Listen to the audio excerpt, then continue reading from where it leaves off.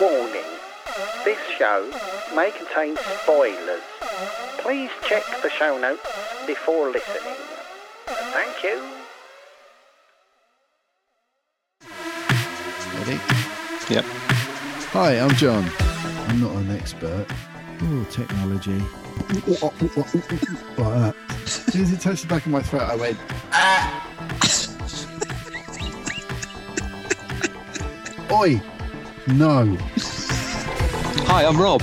I know other people don't like it, but I love it. My God. The guy's a genius. And it's just incredible that this stuff happens on the screen now. That just makes me... I'm just so full of joy. And you're listening to... Ooh, Electric Shock. This is a podcast where two old mates catch up after a 20-year gap. I think I'm still 18. Yeah. You know, I just Yeah, I feel exactly the same. Is that Hence different? why we're here talking about comics and stuff.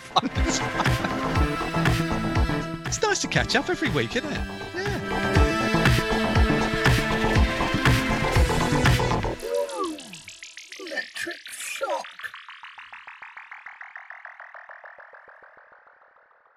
Hi, I'm John. Hi, I'm Rob. And you're listening to... Ooh, Electric Shock. Hey, that's a good one. I'm just improving now. Hello, everybody. Hey, everyone. Back. Welcome back to the nonsense. Episode 19. Episode 19.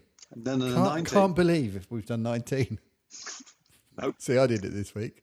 Yes. I haven't had to say it. Changing it up a bit. Yeah, we certainly are. 933 downloads so far. We're going to do 1,000 this time. Almost at We're the 1K mark, mate. I can feel it. Eh? Feel it. Yeah. A grand's worth of downloads. Yeah. It's a beautiful thing. Eh? So if all those individual listeners who we can name could just download it and then take it off again and re-download it, Yeah, just we reckon we can get there. Yeah, smash it. Yeah. Find someone else's phone, get them to download it. If you'll do it about 30 times, we should tip it over this week. Yeah, I reckon we've got this. Yeah. Or you can do that sneaky thing where you get someone else's phone and subscribe them without them knowing. Even better. Yeah. Yeah, do that. If someone leaves their phone unlocked, get on it. Don't worry about putting embarrassing Facebook status updates. Yeah. Just get That's onto just the boring. podcatcher Yeah. and subscribe them to our show on the sly. And then a couple of years later, they might realise, and hey, no one's worse off for it, are they? Nobody's exactly. died. No. You know, Yeah. it's No, fine. no harm done. No, exactly. Yeah. So, this week's show. This week's show, lots of stuff to talk about this week. Yeah. Isn't there? All kinds of things. I kind of wrote a bit of order here, I think. Did you? Oh, well done. That will save you Yeah. a bit of time later. I think we're a quiet place too, Oh, to yeah. begin with. Yeah. Then we're Army of the Dead, which I felt we moved into in a sort of seamless way. Oh, yeah. You know what I mean? Did. Yeah, We there was a found nice that little link, wasn't there? And then we, in that way that we are so deliberately We're so professional. slick. Absolutely, yeah. Then we went to Loki. Mm-hmm. Then we went to, which again seamlessly linked with Rick and Morty, season Nice. 5, episode 1. Yeah. Then Spoilers for all these, obviously. that's right. Yeah. Don't listen if you haven't seen Yeah. it. Then somewhere in the mix we went MODOK. I briefly mentioned the Detectorists. Yeah. We spoke Shang-Chi. Shang-Chi trailer, yeah. Yeah. And then we pretty much went to listeners' communications, I believe. Did we? Yes, we did, yeah. Oh, a little bit of Sweet Tooth. Mentioned a bit Sweet of that. Tooth, yeah, sorry. I've seen all of those now. Yeah, I'm behind, but I yeah, will catch up. and then a couple of listener voicemails. Which are just awesome. Which prompted some discussion. Yes.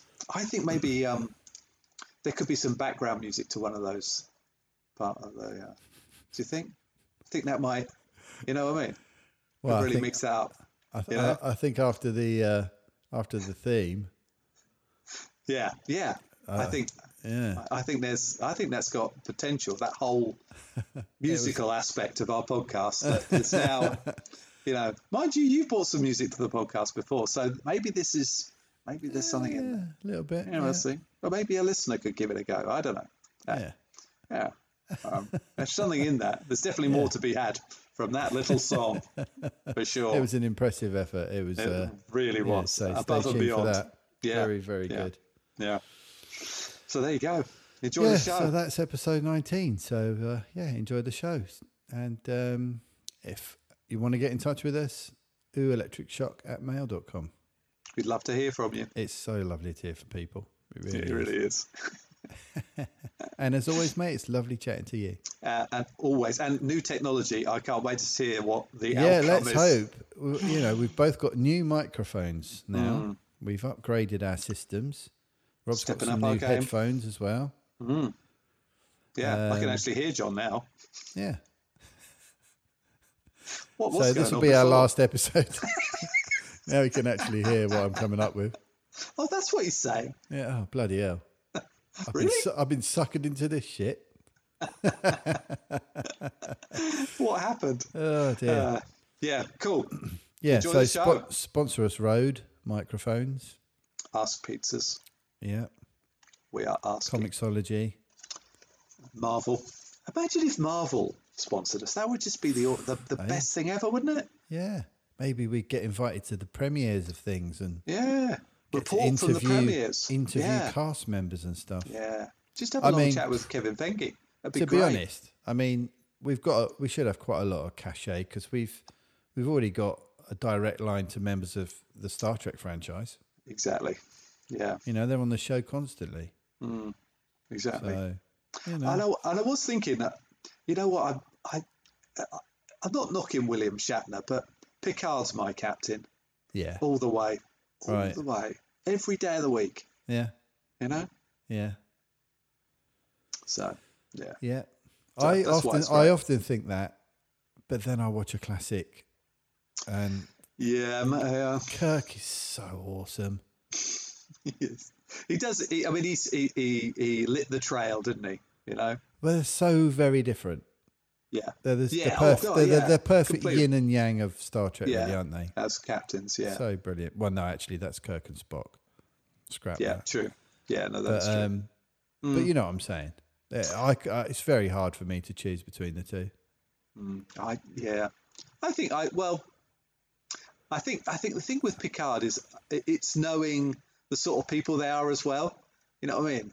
'Cause Yeah, Shatner went nuts, didn't he? he did during for a the- bit, yeah. But he's very We can funny forgive now. that, can't we? He's very, He very is. funny these days. He's a very self-effacing man now, actually. Yeah. So And to be honest, you think about all the great things about Picard, of which there are many. I only need to do one thing. Da da da da da da da da da da da. Da da da da da da da da da da. is this The TJ Hooker? Kirk fighting music. Excellent. And that's And right. 'cause- the double-handed smash that he always does. oh yeah, the double-hander. When he always a winner. interlaces his fingers into Yeah. one giant fist. You He know just it's powerful. pounds on some guy's back, Yeah. crushes them to the floor See, Picard never did that, did with his he? shirt ripped. I mean, Picard did get ripped for that Star Trek First Contact. Do you remember that? He turned That's a into great Bruce Willis, movie. didn't he? Oh, Such it's a great film. Yeah. Where he's in his vest at the end. It's Yeah. like, Yeah, you're Patrick Stewart. What's going on? yeah. That was great. Jacked up, Stuart. Yeah. Proper jacked up. Yeah. Anyway, right. I need to go because I've got to finish my work day. And I have a client who's buying a property. What a pain in the neck. All this paperwork, phone Right. this bloke. Ah, Like, come on, mate. Oh, I've got other mate. things to do. I've got a podcast to record. exactly. Get with it. Exactly. Come on, catch But, on. but I better try and do that. All right, then, Don't mate. mind. Oh, Yeah. You get going then. All right. Thanks, I will see everyone. Enjoy the show, and yeah. Live long and prosper.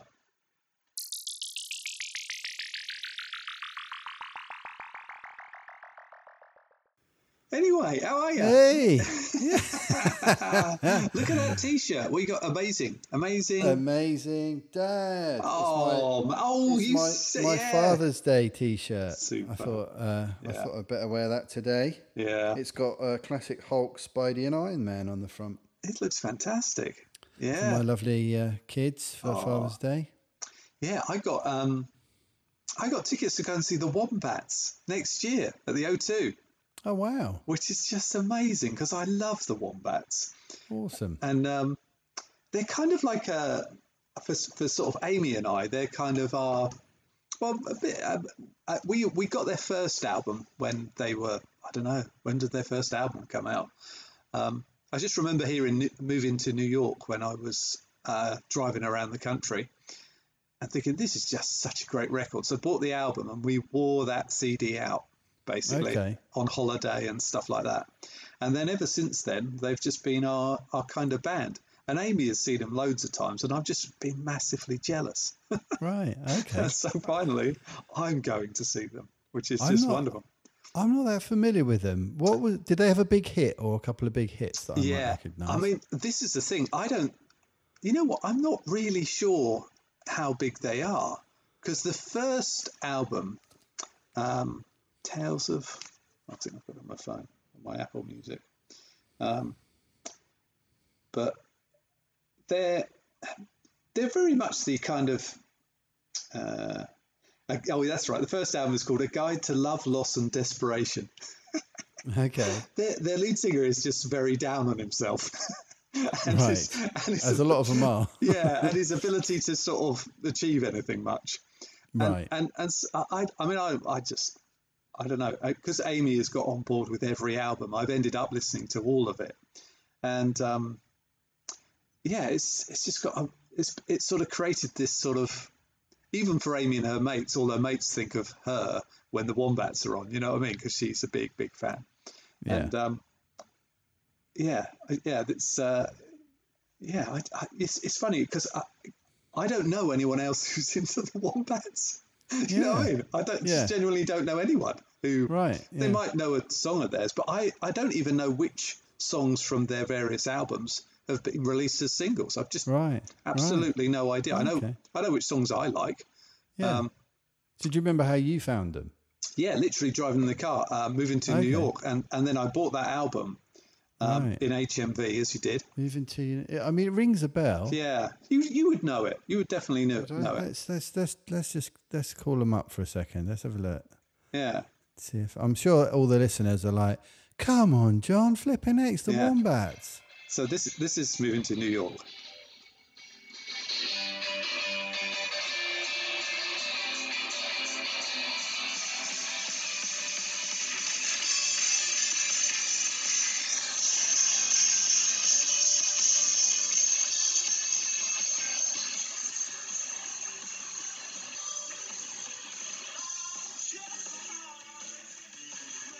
Yes, I recognise this now. Yeah. And lovely, aggressive, distorted bass on there. Yeah, no, Very absolutely, nice. Absolutely, and there's some absolute crackers on this album, and they're all a bit, they're all about something going wrong. Right. And there's one. There's Let's Dance to Joy Division is just brilliant. Okay. But there's one where he meets this girl. Oh yeah, it's called Backfire at the Disco. he meets this girl. Had a couple of them. All that cider we used to drink. Yeah, exactly. It's never good. It always backfired at the disco, from what I remember. And it was going really, really well. And, and he's got a number and everything. And then at one point, he goes, and then I made a sleazy remark about her whorish dress. Oh, crikey. And that was it. Yeah, it backfired at the disco. Oh, dear. Oh, dear. So, yeah. Oh, brilliant. Sort of, oddly comedic. I'm not sure it's intended to be. Yeah. And then they sort of go off. After that out, you know the way that when a band kind of sort of makes it. They end up going to a proper studio. Yeah. You get the feeling with the second album that finally someone said, actually, maybe you should use a studio. Right. And you can literally tell the difference in every song between. So what's the So I think the next one. Oh is the Wombats proudly present the Modern Glitch, which feels like a real album, whereas the first one feels like they're just having a lot of fun. And that's got there's a song called Techno Fan, which I think is there's a remix of Techno Fan, and you know the way that someone tells it again. A lot of their records are stories, so they're kind of like he just gets invited to a party and he didn't really want to go, but his mate sort of makes him turn up, and then it turns out he's a techno fan because all the music's in techno, and suddenly it's like it turns out I'm a techno fan. Oh, okay. So yes, so that was my present, which is very cool. That's a really cool present. Yeah, it's a good present actually, and funnily enough, we went to see A Quiet Place 2. Right. Which I forgot to write on my list. I was doing a prep list and I forgot about that. Yeah, I've got a hell of a list today. I don't know about you. Yeah, no, I think it's quite long. List. Yeah, in fact, I had to go and get my Kindle because I couldn't remember the book I was reading. I thought, I need to talk to you about this because it's a good book. Okay, cool. Yeah. Brilliant. So Loki 3, episode 3. Yeah. Oh, are we going into that first? Shall we do that first? Do you want to do that first? Or should we decide or should we do an order? A Quiet Place? Oh, come on, let's do A Quiet Place. Quiet Place 2, Part 2. Yeah. Well, I'm really, really pleased I watched A Quiet Place 1 the night before. Yeah, that's a really smart move. Big spoilers, everybody. If you haven't seen Part 2 yet, then don't listen. Skip this bit. Yeah. And probably the rest of the podcast or anything else we talk about as usual. Yeah, that's right. As we drive a truck. I don't know why you're even listeking. If you don't like spoilers, then really this isn't the show for you. I mean, because Jack, Kate, and I watched A Quiet Place the night before, and then Poppy and Amy also came with us three to the cinema to watch Part 2. Right. And there were emotional connections to the first movie that I had completely. Had I not watched it the night before, I just would have missed the connection or the subtlety of some of the emotion, I guess. Connected to the daughter and the father and all that kind of stuff. So, I mean, did you watch it again this week? Did you go? I did. I saw it. I've seen it twice in the cinema. Super. Yeah. And the beauty of it is, I actually left the cinema thinking, is that kind of the perfect film? It's like it's a tight 90-minute movie. Yeah. That literally from the moment that the titles bit disappears, you are completely engaged in it. Oh, utterly. The cold open of it is just astonishing. Yeah. When it goes back to day one. Yeah. Ah. And of course then, because Cillian Murphy's in it, and there he is. Yeah. He's like, oh my God, right, okay. And hadn't thought this might be the scenario. Yeah, he seems quite nice. That's right, yeah. Which you don't expect. No, not really, no. No, not of Cillian. That isn't really a role he plays, is it? Not generally, no. And then, obviously, at the moment, so they do the day one thing, and then you're back in that place again, aren't you? Yeah. And literally, I mean, literally exactly the second the first one finishes. I know, and I know those. I'd heard that literally. I kind of didn't. I assumed they didn't mean it literally. You know what I mean? Yeah. But it is literally the next frame. Yeah. We are. We're back where we ended. Yeah. And because it's a brilliant ending to the first part. Yeah. The first film's great. The first film is almost a perfect movie as well. It is, it is. And to follow it up, so it's like it was always meant to be in two parts. Yeah. This is really clever. No. It was meant as a single thing, wasn't it? Yeah. And to write a sequel that connects so perfectly and continues the story so organically and logically and everything else. Yeah, yeah, It's an excellent bit of work. yeah. And he's a good director as well, isn't he? He's brilliant, and now he's proved himself a brilliant writer as well. Yeah. Yeah, and I don't know. I suppose I was upset that he died in the first film. Yeah. But it didn't matter for the second film. It sort of mattered, but in the way that it should matter in the second film. Yeah. Yeah. And yeah, I just love the ambiguity of Cillian Murphy's character. I just thought that was so well done. Yeah. You were never really sure about him. No. That was so well played. Until he really started to come through. Yeah. Like when he came back, when she woke up in the morning and he was gone and her earpiece was gone. That scene. How good was that? She thinks she's been left, abandoned. And the way they cut to her point of view as well with the silence. Yeah. They use that so effectively. Like at exactly the right moments. Good. The whole sound engineering thing. Yeah, yeah. You know?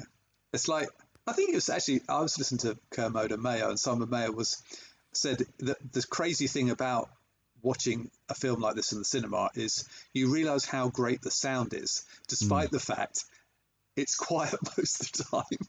Yeah, yeah. Because it's almost a sound of silence, isn't there? That's as odd as that sounds. Yeah, yeah. You know? Sort of tangible absence of noise. And did you hear what he said about the mother of the actress that plays the daughter, the deaf daughter? Oh yeah, I did. Yeah, when he was thanked Krasinski for finally allowing her to understand what her world was like. Yeah, yeah. What a great compliment. Incredible. Yeah, yeah. And I was chatting to Jack after we watched it, and I said, isn't it funny how you're a film about aliens who are attracted to noise? You know, the star of the film is a deaf girl. It's a beautiful, beautiful contradiction, isn't it? Yeah, it's really clever. Yeah, yeah. You know, that approach. There were some really lovely subtle bits as well. Like my son picked it up right at the very start on that day one bit. Yeah. When Krasinski's making his way to the baseball game and he turns up, the family are all communicating silently. Yeah. With nods and gestures. Yeah. He shows her the groceries he's bought and gestures that he's going over there, and she nods and all that. Yeah. And straight away he's like, look, they're communicating silently. Yeah. Even in the normal world, they're already doing it. And isn't it? It's almost like for them. It's like a secret code for the family, isn't it? Yeah, exactly. Because they use the sign language and stuff to communicate over distances. No need to shout. Just make your signs, and everyone knows what you mean. And yeah. Which takes you back to that whole Riz Ahmed thing about how he never learnt to listen so much by having to play or do American Sign Language by, you know, because you've got to read a face, but you hear the words through the actions. If you see what I mean. And you have to emote as well when you do sign language. You have to express the emotions with your facial expressions. Yeah, yeah. So it's a lot kind of more honest in a way like that. Yeah. It's interesting. Yeah, it's absolutely fascinating. Although I have to say, I wouldn't choose a soft top car for an alien chase. That would be my big advice to anyone who's fleeing from a dangerous creature. Gosh. And that dude, Jaimin or whatever his name is, the actor. Yeah, he's good. He just had that one moment of panic, didn't he? Again, my son said he was keeping it cool, and then he just panicked for a second, and then that was it. He was done. Yeah, yeah. It's a cracking movie.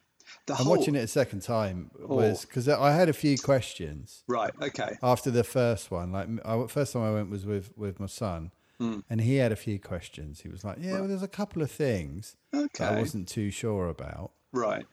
And I was able to sort of go back with those thoughts in mind and watching it a second time, and like the whole thing about Cillian Murphy's deceased wife, which what's she doing just up there?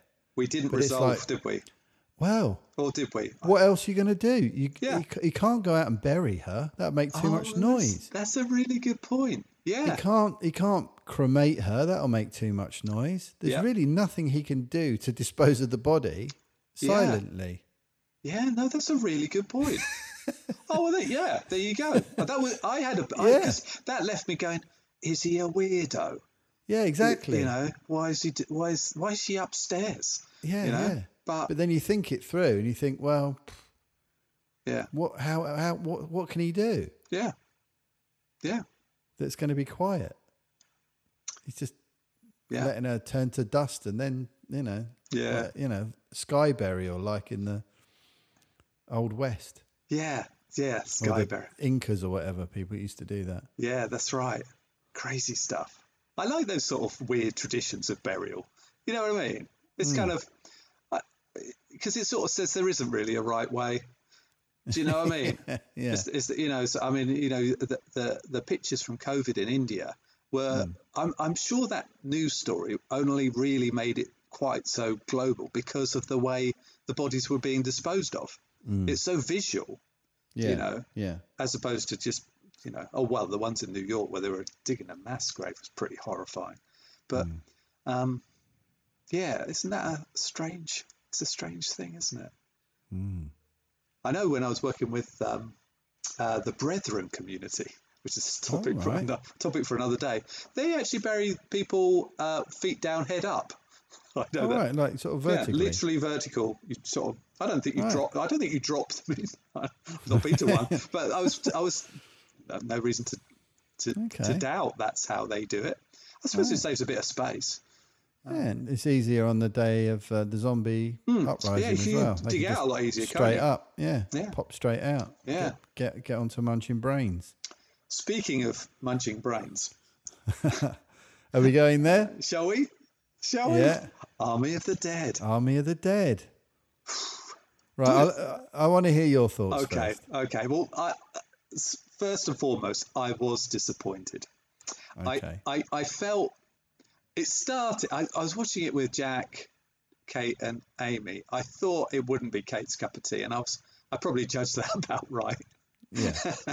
But she did stick with it. Right. I think weirdly enough, do you remember I said Kermode said really what this film is a bad version of Aliens. Right. Because in Aliens, you've got this set of characters who are pretty much replicated in Army of the Dead. So you've got the dodgy corporate guy. Yeah. You've got the tough female person. You've got the hard man lead. And you've got a relationship between two. And all it's kind of like. I don't know what Zach was thinking. Whether he, part of me thought, did he watch Aliens and think I could remake that with zombies? I don't need all this kind of. And then of course, and the other thing is with the spoiler alert, the zombies aren't normal zombies, which of course the aliens aren't singular running around creatures either, are they? And although I thought the opening sequence was a lot of fun. And you could see they enjoyed the comedy of that opening bit. Yeah. Somewhere in the mix, I enjoyed. I probably this is probably Zack Snyder's summarized in one sentence, but he loves a good scene, but sometimes it just doesn't hang together collectively. So some stunning visual bits, but equally, it's kind of, I don't know. I don't know. What did you make of it? Along the same lines, I think, mate. I watched it in sort of 3 chunks. Right. That wasn't my initial intention. Okay. But I started watching it. And like you say, there's that whole opening sequence, and I thought, okay, I know where we're going with this. Yeah. We start to meet the different characters. Yeah. All these kind of real cliched, like you say, like you've seen it a million times. Yeah, it's Ocean 11. And I just thought, here we go. All right, yeah, okay. I'm going to 1.5 speed this. because I know it's a long movie. Yeah, no, true. And do you know what? It made no difference No, at all. no. You could quite happily, if you want to get through it in closer to 2 hours, Yeah. then closer to 3, 1.5 it. And honestly, after a few minutes, you don't really notice that it's really going that much quicker. Yeah. Yeah. Yeah. I'm glad I did, because it would have been much more of a drag, I think. Yeah. There was some great action Set stuff. pieces. Yeah. Yeah, there was some great zombie kills, great people kills. Things getting squished and crushed, and there was some pretty imaginative stuff. I quite like the take on the zombies in that there was this sort of this patient zero kind of king zombie. Yeah. And that whole opening bit was pretty good. Yeah. Oh yeah. Yeah. There's a warning there, isn't there? That's yeah. Those sort of things shouldn't happen in a car, really. Just be careful. Yeah, exactly. Yeah. And then you had the new doctor from Resident Alien as a soldier, didn't you? Oh yeah, that's right. Yeah. Yeah. He looks I like knew I recognised him. he looks like he must be Paul Rudd's younger brother to me. That's I absolutely. keep meaning to check if he is, because he looks a lot like him. But yeah, that whole bit was good. Apparently, it was a nod to American Werewolf in London, wasn't it? That opening scene. Oh, was it? Okay. Yeah. Yeah. The bit where he falls down and That's goes, right. "Oh, I'm okay," and all that. Yeah. And then the thing gets him. Yeah. I just kind of, when it got to sort of a bit of action, I'd go back to normal speed and just watch, all the set pieces. But all the bits in between, I couldn't give a monkey's about, really. You knew how it was going to pan out within the first sort of 20 minutes. It's like, right, okay, I know how this story goes. Yeah. So it was just a matter of, hacking through it. I must admit, I was on my phone a little bit for bits that were in between, Well, It was all right. It was very average, really. Two things did strike me. One was, how on earth were you going to get all that money on a helicopter and all of the crew out? Oh yeah. That helicopter was not big enough. It just wasn't big enough. No. So that is a bit of a, if you were joining the crew and you said, right, okay, so we go in this way and we get out that way. Where do I sit in the helicopter? Yeah. Because that doesn't look promising. Mate. And then that crazy bit, and it's almost worth going back to it, because when they go into the prison vault, Yeah. and the German guy gets them through the first door, Yeah. and then he can't get through the second door, and you look around at the dead bodies in that zone, and they realise they're not the first crew to go in. Yeah. Yeah. And then the guy with the beard and the one with the cutting. Oh yeah, the big circular saw thing. Yeah, circular saw guy. He goes, "This has happened before," but he literally pointed at the dead bodies, and they were the characters. Right. And he said, it's almost like exactly the same heist has happened before. Right. Because and then you looked at them, and they were like the appearance of the dead bodies. All right. Okay. Good catch. And it was kind of like, and it made it, because I'd heard some weird, I don't know, I must have read it somewhere, that there's some kind of time loop thing associated with this film. Okay. That, I mean, this film is not a time loop film. No. But that scene tried to make it seem like it was a much cleverer movie than it actually is. Yeah. Also, Dave Bautista, I don't think he can turn his head, can he? He's all neck, isn't he? He's literally like this. It's just shoulders and then skull. Yeah, it's quite impressive. Although I find him kind of appealing. I think he's a good lead man. I like him a lot. I'm very fond of the guy. Yeah. I think he's very good. He's wonderful as Drax, isn't he? He is great. Yeah. Mm. But I know. Some people have really loved this film. Dan Ramirez. Oh, does he? If you're listening, I know he's watched it like 3 times. He loves it. Oh wow, okay. And that's fair enough. I mean, it's a popcorn zombie movie. You know what? I love Man of Steel. I just think it's fantastic. Yeah. So I mean, we've all got things, films yeah, that a lot of people aren't that keen on that we dig. Yeah. But yeah, for me, I don't think I'll be rushing back to watch it again. Yeah. There are much better zombie movies in recent years. Have you seen The Girl with All the Gifts? Yes, I have. Yeah, I have. What a good film that is. That's a great movie. What a good movie. Train to Busan. Yeah, see, that's a proper great zombie movie, isn't it? Yeah, that's got to be the best zombie film in recent years, as far as I'm concerned. That and The Girl with All the Gifts. Yeah, I should have realised at the end of the film. I saw it was written by Mike Carey. It was, yeah. I've read the book. Have you? Oh, right, okay. I need to read the book. It's a great book. Because he wrote that. Did you ever read any of those Felix Castor novels of his, where he's kind of like Hellblazer? Basically, he's got a character who's Hellblazer. Right. Yeah, I've heard of them, and they're really good, really. Even Kate loves them. Because I used to like his comic stuff, like his one on X-Men and stuff like that. Yeah, was good. Yeah, really good. A really good writer. Yeah. It was one of the X titles you did for a while. He did, he kind of worked it. He kind of did that thing that some writers do, where they get into doing some of the big name comics, and then you've kind of made it. Yeah. Once you've done X-Men, to be honest, you've probably or Fantastic Four or Avengers, Spider-Man or whatever. You're kind of made, aren't you? Yeah, you could go do your own thing. Yeah. So he seems to have evolved. But it's a great. He wrote the novel and the screenplay at the same time. Oh, really? Wow. Yeah. So he developed both things together. Which is quite interesting. The opening to that film is so good, isn't it? It's such a great film, and hardly anyone's seen it. No, it's a proper hidden gem, isn't it? Yeah. Paddy Considine again. Yeah, absolutely fantastic. Absolutely, yeah. Glenn Close. Yeah, I know. Really weird her being in it in a way. Yeah, I guess she's great in it. Oh, she is excellent. And then who's the lead lady? Who's the lead lady in it? That's what's her name, isn't it? What's her name? She's been in loads of things. British actress. Yeah. I've gone blank. Maybe someone will step in at this point and guide us. Maybe. Yeah.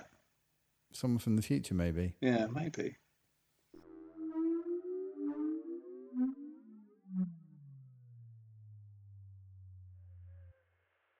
Hi, John from the future here. The actor the boys are trying to remember the name of from The Girl with All the Gifts and many other movies is, of course, Gemma Arterton. See you very much later. I have to tell you, I was relieved to hear Rob from the future. It just took a weight off my shoulders. Yeah. It's good to know you're still about, buddy. Yeah, it is. And not a hippo. Yeah, actually human still. So that's a real bonus. Yeah, it's good stuff. Yeah, so I wouldn't rewatch Army of the Dead. I didn't see anything in it that made me think, well, this is not actually. You know what? It didn't tick one of the biggest boxes that I expect from a Zack Snyder film, and that is sort of stunning visuals. I found it just a little drab, despite the fact there's a ton of CGI in there. And maybe I shouldn't be disappointed by that, because Batman versus Superman was pretty drab. so Yeah. But hey. Yeah. Glad I've seen it. Yeah, me too. I wanted to see it. But yeah, like you, I'm probably not ever going to watch it again. No. In fact, I was kind of hoping they'd drop that bomb a bit sooner. Yeah, even on 1.5 speed, it went on too long. They could have got it all done in a nice tight 90 minutes, no problem. I also think there was something about it where they were trying to be a bit too smart-ass about it. You know, like the tiger. You know what I mean? And even the horse, to be honest. But, Yeah. Oh, well. Yeah. Anyway, on to more exciting things. Yes. Loki episode 3. Episode 3. Bit of a turn, isn't it? A bit of a different episode from the ones we've had before. I couldn't get Doctor Who out of my head in this episode. Totally with you on that one. It just felt like, why can't they do this in Doctor Who? Yeah, it was like two doctors, wasn't it? Two different two incarnations of the Doctor. Yeah, absolutely. Yeah. Yeah, absolutely. With a bit of Rick and Morty thrown in. Very much so, yeah. And and the whole thing about, is she actually Loki, or is she this Sylvie character, or is she actually the Enchantress, which is she's a kind of Thor villain, isn't she? The Enchantress. Yeah. You know. But she did say something. I don't call myself Loki anymore. I call myself Sylvie. So yeah. So you do think? I think there was. She must be, mustn't she? She just. Because there was a lot of talk of enchantment and stuff like that. So I think, is that what they're getting at? I guess they must be. I think they're just playing with us. Yeah, I think so. They kind of want to confuse us a little bit before they kind of get to the truth. Yeah. But great dialogue between the two of them. I was trying to work out the sort of banter and everything that they had. It was very good. Yeah, brilliant. And I was trying to work out why is it that I think I really don't like Loki in the comics, because I don't suppose you're meant to, and hence I've never really bought any of the stuff that is Loki, this sort of singular stuff. But I love this Loki. He's really he's just charismatic, isn't he? You know what I mean? Yeah. Oh, he's great. I mean, Hiddleston is just he's completely made this character his own. Yeah. And he's now directly influencing the portrayal of the character in the comics. Basically, the comic writers are now writing him as Tom Hiddleston. Yeah, and why wouldn't they?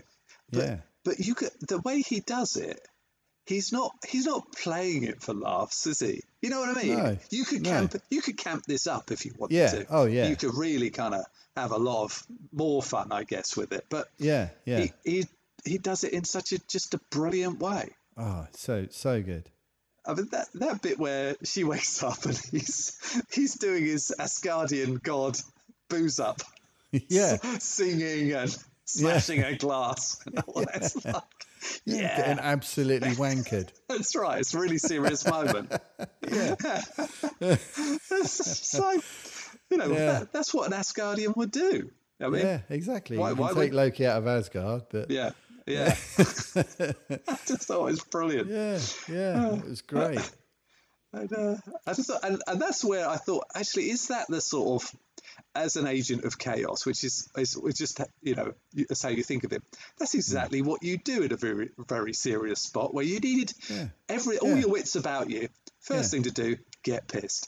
Yeah. Get Start smashed singing. and get yourself thrown out of a window. Yeah. And break the one thing that could have saved your life in the process. Yeah.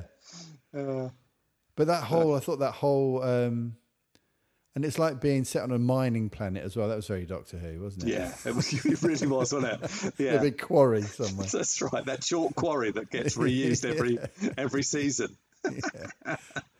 Yeah. So good. And that end scene with the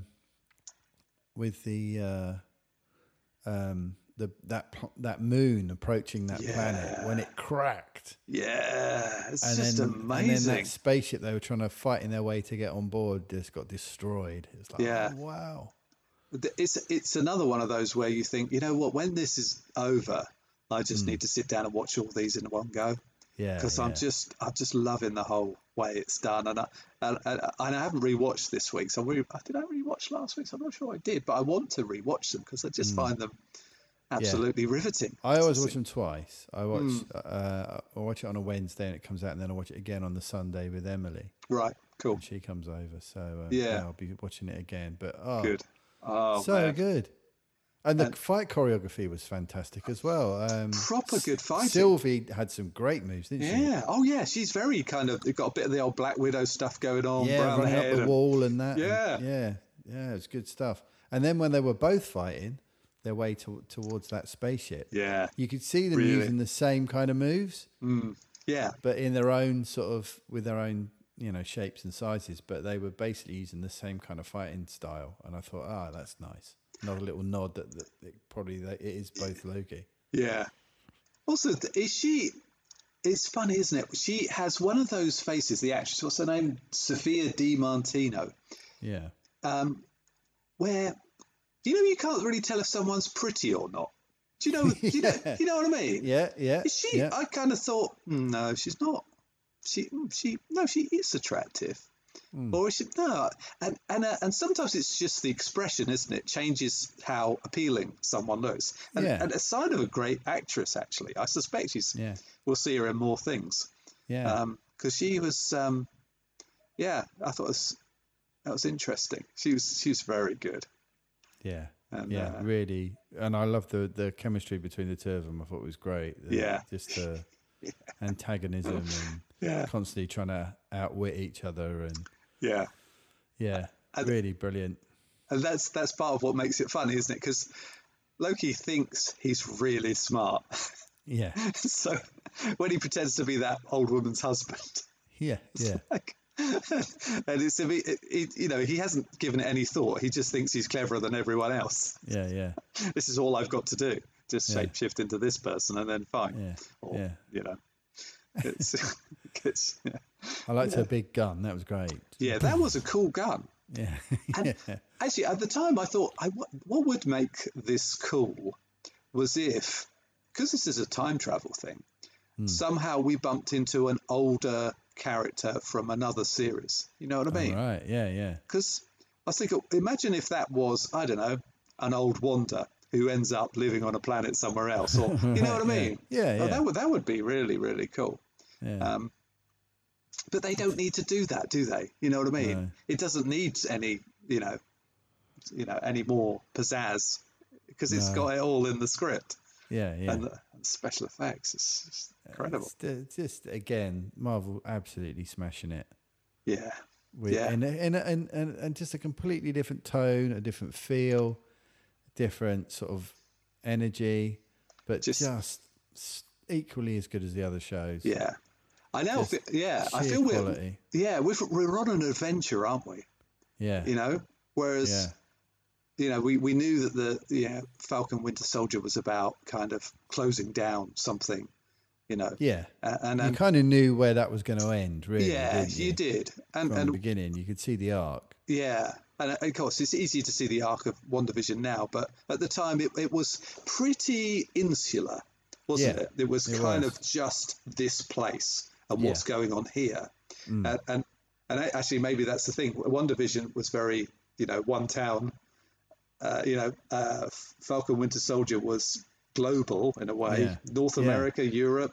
Yeah. And this one is just anywhere in the universe, isn't it? Yeah. It's properly out there. Yeah, future, anywhere, time, space, Doctor Who all over again. Other multiverses also. Yeah. And then the big reveal at the end, the thing about everyone at the TVA is a variant. A variant, yeah. That's really significant. But they don't know. Yeah.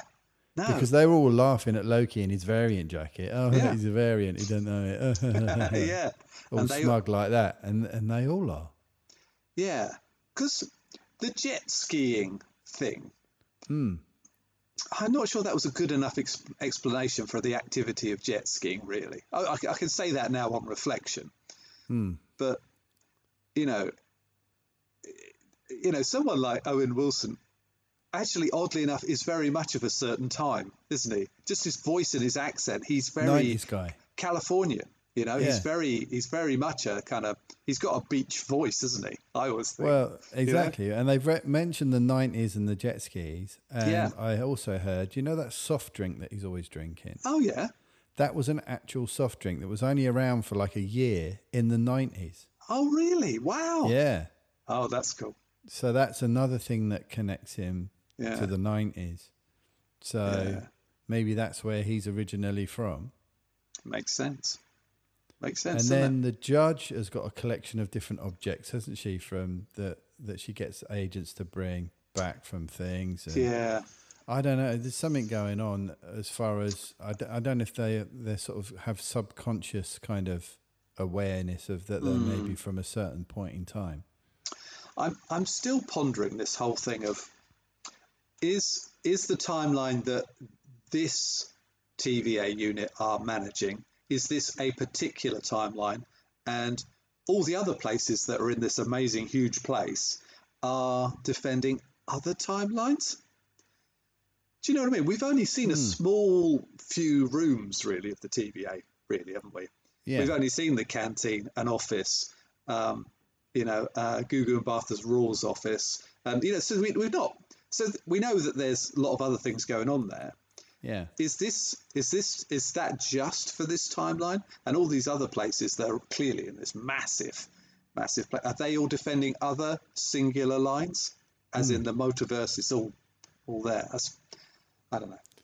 Yeah. Maybe I'm overthinking it, mate. Possibly, but I mean, who knows? That's the beauty of this particular mystery, isn't it? It's so, it covers so many possibilities, like infinite possibilities, really. Yeah. That it's going to keep us on our toes, I think, right till the end. I think so. Until, as I'm predicting, Loki's put back into that spaceship after Thanos killed him. Right, yeah. So then we can have him back in the normal Marvel universe. Maybe. That would make sense. It's logical, isn't it? Drop him back in the timeline and none of this ever happened. Yeah, that's right. Yeah. Just an adventure. Absolutely no effect on anything. Yeah. Speaking of craziness, did you watch the first Rick and Morty, didn't you? Season 5, episode 1. Yeah, I did, yeah. That was hilarious. Honestly, how much more time travel portals and totally. I just think it's just so amazing how clever it is and so funny. I think it's one of the most creative science fiction TV shows that there's ever been. Ever. Yeah, I agree. Just every episode, there's some absolutely wild concepts. They just take things to such extremes, but so cleverly and so sci-fi. It's just, It's like Doctor Who on acid. It's unbelievable. It is, isn't it? And it's on E4, isn't it? I just someone told me it was on a new one. Yeah. And they're only releasing one a week instead of dropping a whole lot, which is great. Yeah, that's better. Especially for people like us doing podcasts, because it gives us a bit more time to discuss and think about it. What's the name of that Namor, the Submariner character? Mr. Nimbus. I love the way his mum and dad are like, sign the contract. Yeah. What if I fall in love with him? Are we ready for this? It never happens. Brilliant. And the way he controls the police. Well, he just controls the police. And there's no explanation. By thrusting his pelvis. It's just fantastic. It's such a genius show. It really is. Good. Oh, yeah. I love it. Absolutely love it. I don't know. Oh, and talking of, what's her name? Gugu Mbatha Raw. There you go. Well, I looked at her name and I thought, I have no idea how to pronounce it. And then it's only because of Kermode and Mayo that they're big fans because of Bell. They're big fans of Bell, which I've got recorded. Oh, right, no, I've not seen it. It occasionally loops around to the BBC, sort of BBC Two, sort of Friday night movie, and I really. It looks like a good film. She's a brilliant actress because she's good. I saw her in one of the best Black Mirror episodes. Oh, okay. Called San Junipero. Oh, right. She's in season 3, I want to say. Season 2, maybe. But yeah, it's a really, really good episode of Black Mirror. Okay. She's great in that. And then she turned up in a film that was recommended to us. Did you get round to seeing it, Larry Crown? No, I haven't seen it. No, sorry. I'm sorry. I haven't yet.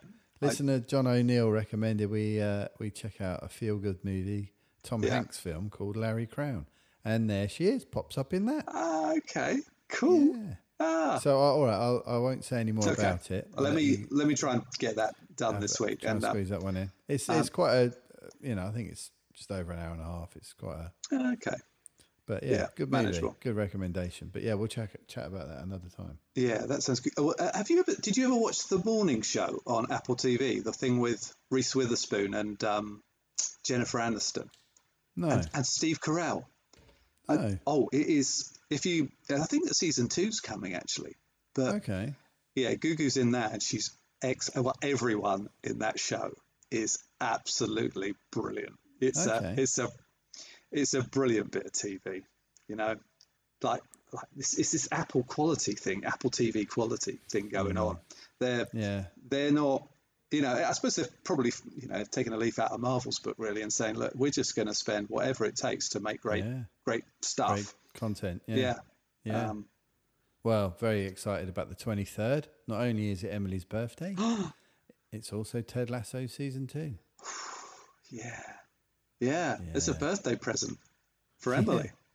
Those guys. Not really. Wow. Treat it that way.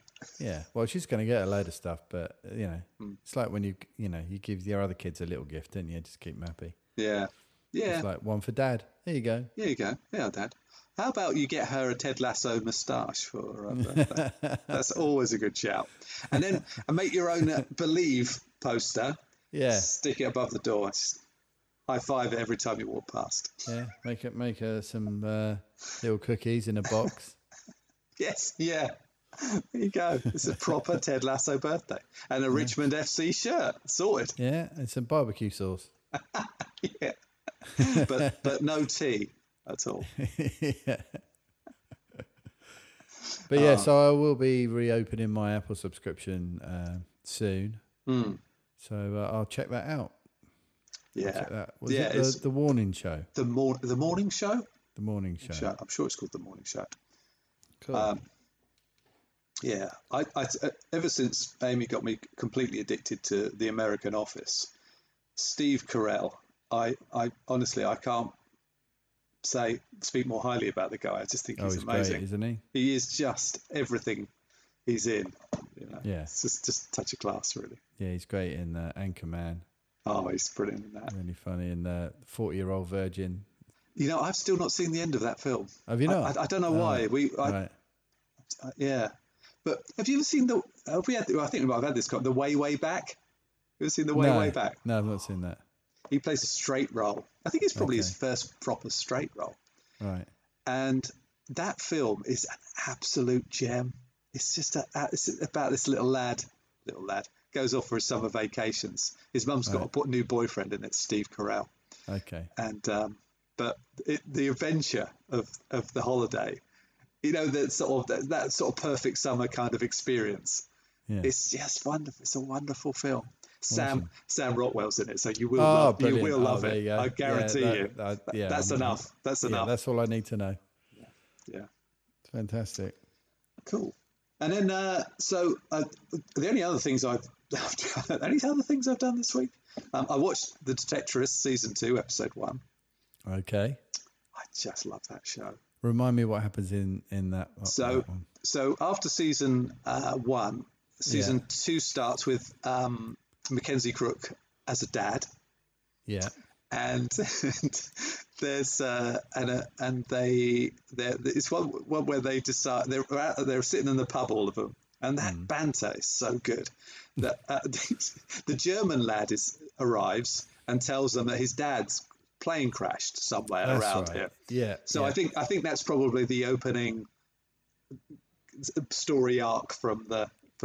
In fact, it starts with which is really unusual. It starts with kind of a monk hiding some stuff in a hole. Oh yeah, it's really kind of like, hang on, if I put the right program on, you know what I mean? It's like one of those sort of kind of quick moments. Just press it. Like, no, this is it.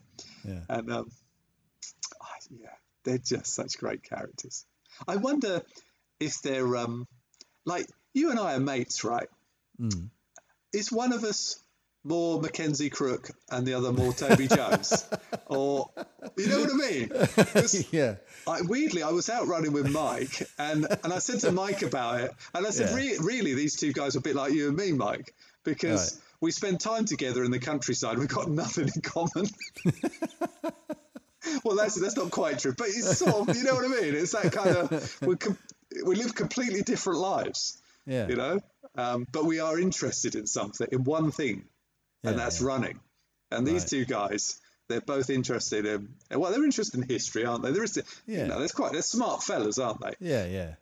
But they're slightly generationally distant, aren't they? Yeah. And their life circumstances are quite different.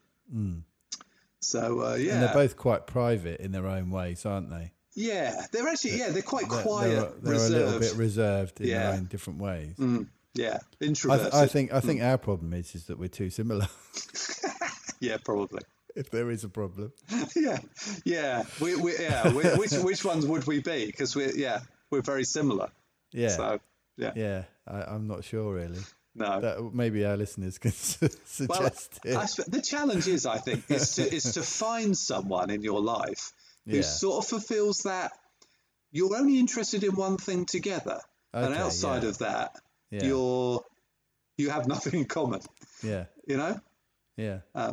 I tell you, Toby Jones's TR7, that is just comedy gold in itself. Yeah. I'd love that car. Yeah, I love bright those. yellow. Yeah. I don't know. Yeah. Top notch. It's so good. Yeah. And you sent me the new advert for Shang-Chi. Yeah, the new trailer. Yeah. Now, couple of talking points in there. Okay. Yep. Was that the Abomination? You know what? At the end there, I think it was. It could well be, yeah. I think it was. It's like, who the hell was that? Yeah. Yeah. Oh, that would be so cool. I think it is. Oh, I think it is. Because awesome. I paused it and had a closer look, and it definitely looks like him. Oh. He's got the kind of fan ear things and massive. And the smaller head and the big body. I'm pretty sure it's the Abomination. Awesome. Do you think that'd be? Well, I wonder if. Well, they probably wouldn't put on IMDb whether Tim Roth's in it or not, would they? They might. They might. Yeah, something to investigate. I like the way the 10 rings aren't hand rings. Yeah, the arm rings. Yeah, and they've got that kind of vibranium kind of glow going on. Yeah, definitely. I thought that was cool. Yeah. And I also just love the whole historic epicness of clearly the Mandarin's backstory. Yeah. That looks totally brilliant. Yeah. Yeah. The whole legacy kind of vibe to it all. And yeah. I think it's going to be great. Yeah, I think it is too. I hope it doesn't. I hope it's as. I can't imagine it's going to be as successful as Black Panther. I think it is trying to do something similar to Black Panther in terms of making a sort of Chinese-based historic, but give a kind of Marvel take, I suppose, on that. Sort of Asian world. Yeah. But yeah, it just looks fab. It just looks amazing. It does look really good. So I mean, I love a martial arts fight sequence. In fact, I love a fight sequence anyway. Yeah, well choreographed fight sequence is a joy. Yeah, I think we're going to get a ton of that. Yeah. Does look like he was pretty brutally treated as a young man. Yeah. Although his mum seems to be teaching him Tai Chi when he was really small. That was a cool little moment. Yeah, and the way that... And there's clearly something going on with the kind of that kind of slightly more Crouching Tiger, Hidden Dragon type. You know, the way they leap in the air and all that kind of malarkey. Yeah, definitely. Yeah, I love all that stuff. Yeah, man, it's looking really good. Oh, it does look, and it's not. And when it said 3rd of September, I'm like, well, it's the end of June now. You know, it's going to be out before we know it. It's because it's the 25th today, so Black Widow's out next. No, not next Friday. The Friday after, or the next Friday. It's next Friday. Is it the 3rd or the 7th? I'm not sure. Oh, it's the 7th, I think. Yeah, so, the week after. It's a midweek Thursday release, isn't after. it? Yeah. So that's week Thursday. That's just awesome, isn't it? I saw a new trailer for that as well. I went to the cinema last night. Oh, did you? Oh, okay. Yeah. And I saw a trailer I'd not seen before. Had bits in it that I hadn't seen before. And each time I look at it, it's getting more enticing. Because I wasn't really that fussed when I saw the first trailer. I was like, I'll watch it. But the more I see, the more actually, no, this looks pretty good. This is looking quite good. Well, I just think David Harbour as Red Guardian. Yeah, exactly. I'm just excited to see him. I love that guy. Yeah, as Red Guardian, because that old Russian Captain America thing, I never thought it was explored well enough in the comics. Yeah. I've never felt it has been. Yeah. Why wouldn't another country have an Avengers? Yeah, exactly. It can't just be America, can it? No, exactly. and and it does look really, I'm fascinated by that, and I just think what's her name, her sister, or the kind of White Widow, or whatever we're going to call her, whose name again just escapes me because I had it in my head. I had it. Florence Pugh. Florence Pugh. She looks just awesome. She looks like she's going to be fantastic. Yeah, she does. So, and that's another great bit of Marvel casting. All of that. David Harbour, Florence Pugh, and Rachel Weisz. Yeah, as a mom. Yeah, it's top notch, isn't it? Yeah. Yeah, the kind of, I guess maybe the original Black Widow, or a Black Widow, prior to Taskmaster is the bad guy. No, Taskmaster, I can't wait for that. Yeah. And we don't know who is behind the masks, do we? I don't think so. That's a proper good secret, isn't it? Mm. Yeah, that's exciting. Bring it on. Yeah. Bring it on. Here we go. And what else have I don't know where the weeks go, do you? Because it seems to have flown by. That's what does whiz by. Are you up to date with MODOK? Yes. Oh, yes. Yeah, I am. And that scene where Monica kills him and then just brings him back because she wants to keep kicking his ass. That was just so funny. Oh, it's so good, isn't it? Yeah. And the rubbish life model decoys. Yeah, that's right. They're just plasticine. And they're just dribbling. Plasticine everywhere. It's the way they're pulled. Yeah. They're like, hi. don't notice the difference at all. Guys. Yeah. And the son planning his bar mitzvah. Just brilliant. Yeah. And the bit at the beginning with the funeral, he's just so incorrigibly awful, isn't he? It's just, let's just make it all about me. Oh, poor old Melter.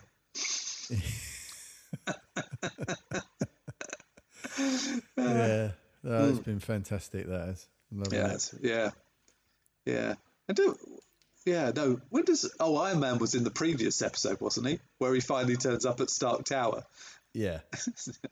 The wet bitch. It's just quality. Yeah. Anyway.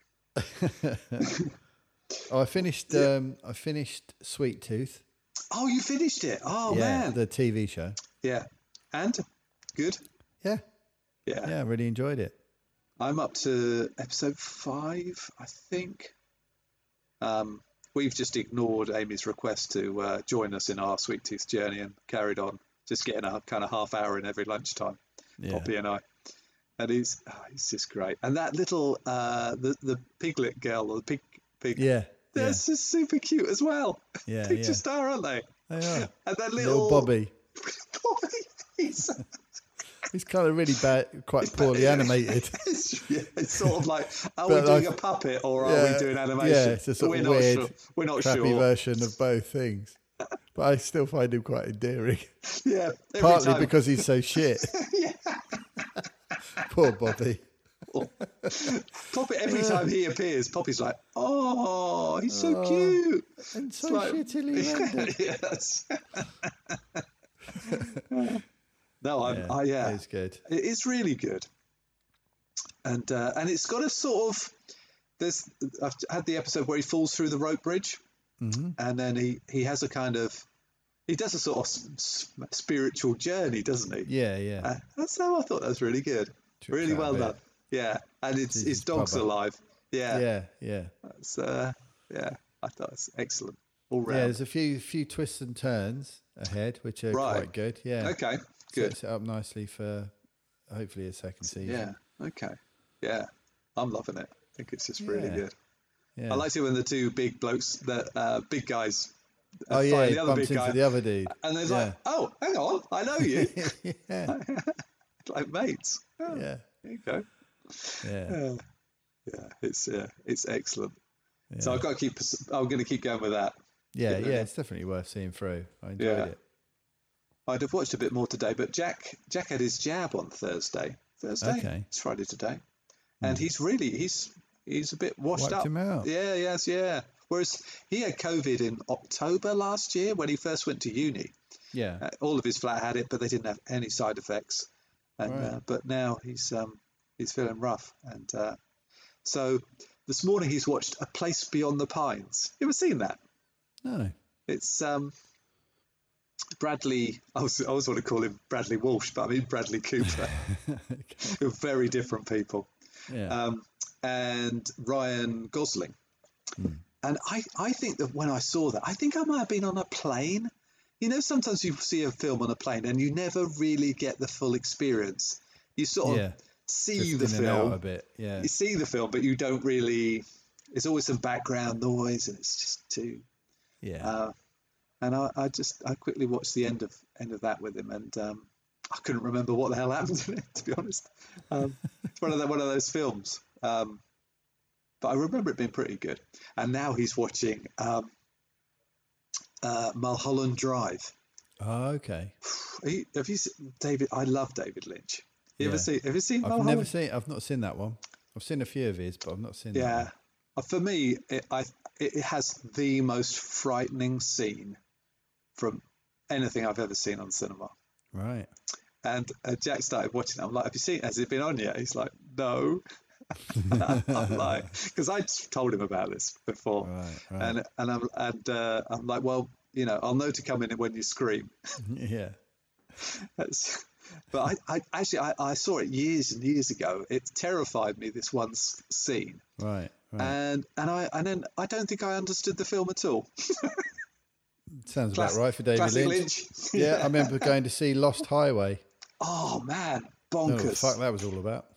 I enjoyed it. I remember enjoying it, but I couldn't tell you anything about it now. No. I mean, this is when it came out. I went to see it at at the Broadway in Nottingham, like a sort of art cinema. Yeah, nice. I saw some good films in there. I saw Darren Aronofsky's Pi in there. You know what? I've still never seen that. I need to see that. Yeah, good. I went to see. I think.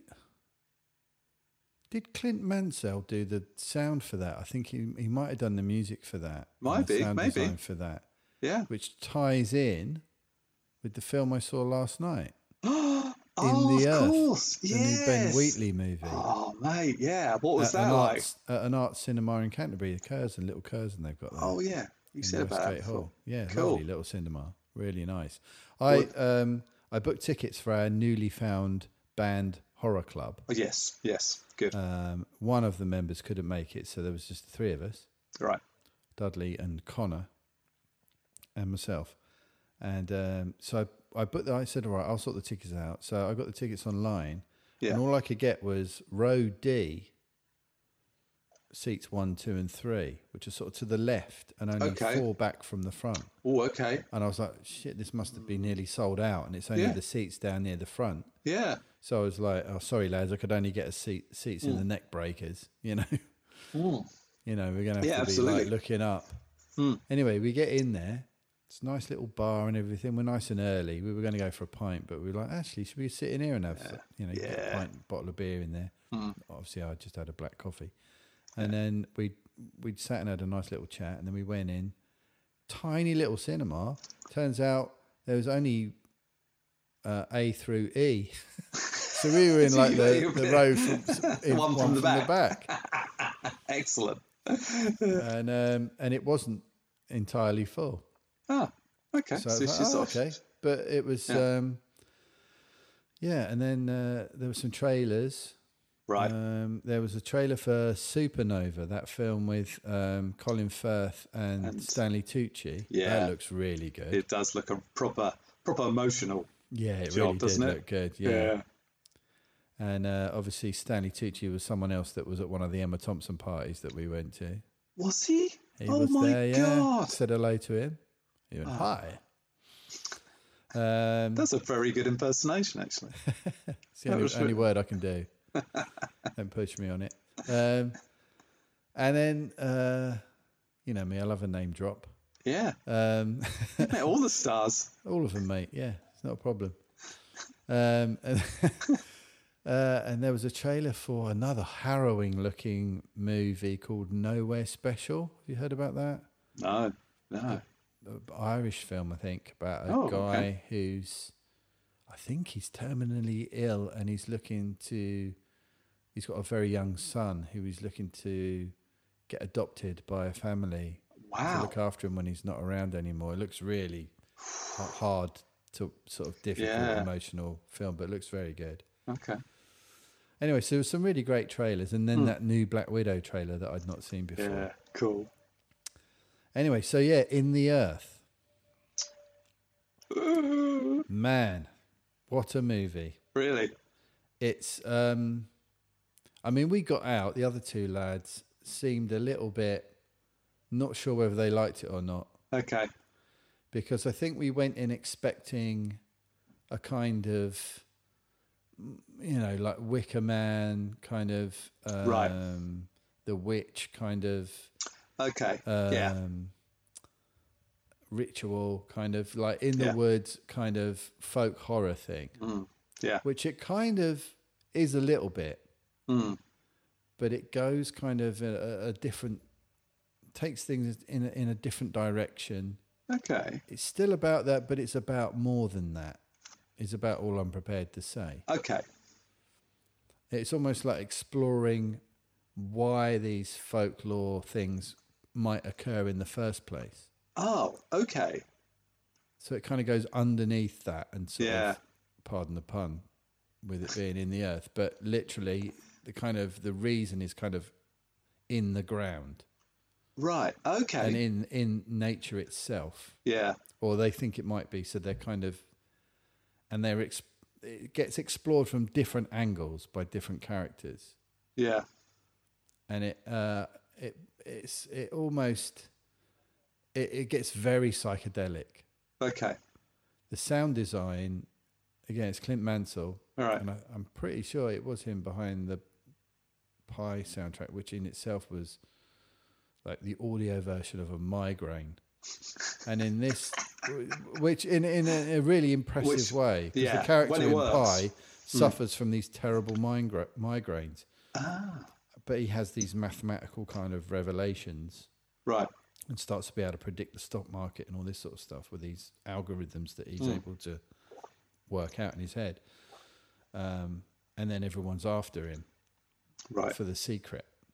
And it's grainy and it's black and white and it's very intense. Okay. And he keeps having these sort of awful migraine seizures, and the sound is like, you know, like the audio version of what you imagine that would feel like. It's really, really well done. I'm going to look all right, Charlie, now, if it's not Clint Mansell that did it. Anyway. I'm sure it is. I'm sure.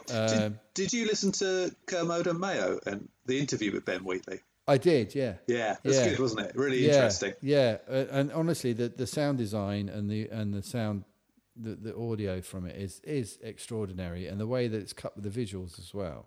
Yeah. And like I say, it gets very trippy, very, very trippy. If you've not had hallucinogenic experiences in your life, basically you don't really need to. You can get that from the movie. Yeah. You know, like at the end of 2001, right? And it goes into this sort of really trippy sort of direction. This film kind of does that as well. Right. Okay. In a really interesting way. Really interesting way. And there are certain points that are really nasty, like gory stuff. Oh, right, okay. Like, because I always thought that with Kill List, there was a bit in that Kill List. Yeah. Oh God, the end of that. Oh Jesus. Oh. Now this one will stay with you, but not for the same reason as Kill List. I don't think I'll ever going to get over the ending of that film. No, me neither. But this one sort of stays with you in the fact that it takes you a little. Well, it took me a minute to kind of figure out what had happened. Yeah. And about 1 o'clock this morning, I was lying in bed about to go to sleep, and I kind of put all the pieces together and was like, "Oh, right, okay. Oh, that's good though. That's good, isn't it?" And now I get it. Now I understand what happened. Right. Okay. But I think that's why we all felt the other lads particularly were a bit ambiguous about it because you need to sit and think about it for a while. It's probably some point a few hours later you're going to go, well, I mean, obviously there's much smarter people than me out there. It'll probably be, I know exactly what's happening. But for me, well, it took me a minute, and it was like, oh, right, okay, okay. Now I can see what happened there. Well, that sounds good. But it's interesting, and it's really, but yeah, there's certain bits in it. I'm pretty good with gore. There's not much that makes me flinch. Yeah. Except things happening to feet. Oh yeah. And things happening to eyes. Oh yeah. Oh. And God, essentially, there's a lot of both things happening. But there's a lot of one and a little bit, but really, quite intense bit of the other. And at one point, it gets almost it becomes quite funny. Right. And everyone in the cinema was sort of laughing and wincing and screaming all at the same time. Ah, okay. Commode said something similar. He did, and I was like, I totally got the same thing. Yeah. I literally at one point went, oh, like that. And my knees came up and I just sort of couldn't look. No. And I said, I'm really sorry I did shouting out. But like, I wasn't the only one. No. But yeah, really interesting movie. Yeah. It's not what you expect. It's not even what the posters lead you to think it might be. Right. Really. Okay. Yeah, I get that because the poster's kind of a girl with whited out eyes. Yeah. Is that right? Sort of screaming or something, or looking kind of possessed-ish. Which does kind of make sense by the end of the film, but it's not. Like I say, I was expecting like a witchy supernatural thing. Yeah. Which it sort of is, but it isn't at the same time. It's very hard to explain without basically telling you exactly what happens all the way through the film, which I'm not going to do. So it's definitely worth going into, and certainly as a cinematic experience with the visuals and the sound, which is really super intense in places. Yeah. Okay. It's quite the experience. Right. If you are there is a warning at the front of the movie for people that might have seizures triggered by strobe lighting and that. Right. There's a lot of very fast flashing, powerful images with very intense sound accompanying them. Yeah. It's quite disorientating. Okay. But intentionally. It's great. It's really good. Did you ever see that film Annihilation? Yes, I did. Yeah, Natalie Portman. Because that gets trippy, doesn't it? That does, yeah. I mean, but probably not in the same way as this. This goes way further on the trippiness scale. Yeah. But yeah, that's loosely based. Annihilation's loosely based on a H.P. Lovecraft story, The Colour Out of Space. Oh, okay. Which they also made with Nicolas Cage. Yeah, which has also got one of its like kill list levels of disturbing, upsetting things going on in it. There's one particular thing in it that I nearly switched it. I think I might have said this before. Did we talk about this before? We briefly discussed Nick Cage being very Nick Cage. Yeah. But, man, there's a scene towards the end. Something happens, and I was thinking I think I might have to switch this off. As much as I'm enjoying it, I don't think I can watch any more of this particular thing. Right. It was really upsetting. Oh, wow. For me, anyway, I was just like, this is so wrong. Oh, right, okay. It was like, oh, God. Yeah. And the camera just stays on it. It just goes on and on. But it's, well worth seeing. Yeah. Colour Out of Space. But yeah, Annihilation was kind of a version of that same story. Okay. Yeah, I really enjoyed that film. Really good. Yeah, it kind of, it sort of, it's weird, isn't it, how some films have that arc where there is this sort of trippy psychedelic part, and then there's the end. And somehow you're not sure, really, what the hell happened. What the hell happened? Yeah, exactly. And this, In the Earth is another one of those. Okay. Yeah. But I think if you're as gripped by it as I was able to sort of. I realised I'd picked up on the information that I needed, right, to work out what happened at the end. But I had to reflect back and think back through the film, and then it was like, oh yeah, right. Put the pieces together, and it was like, okay, yeah, I get it now. Yeah. But yeah, I recommend cool. it. It's, I think it's quite hard to find. It was only on the one night at this particular cinema. Oh, right. Okay. That is pretty limited then. So I think it probably be coming to streaming fairly quickly. I think if they do that, I think that's usually a sign it'll be available pretty soon on somewhere. Yeah. Yeah. Oh, talking of horror films, I don't know if you've noticed, Overlord is now on Netflix. Oh, is it? Excellent. Yeah, with Wyatt Russell. Oh, yeah. I need to watch that again. That's a great fun. Great film. And did you see? I sent you an email of I hadn't heard of this film. The Harder They Fall on Netflix. I don't know. I picked you up on it on Twitter. Did you send me an email about it? I did. Yeah. Just to your. Oh, okay. And no, I've not seen that yet.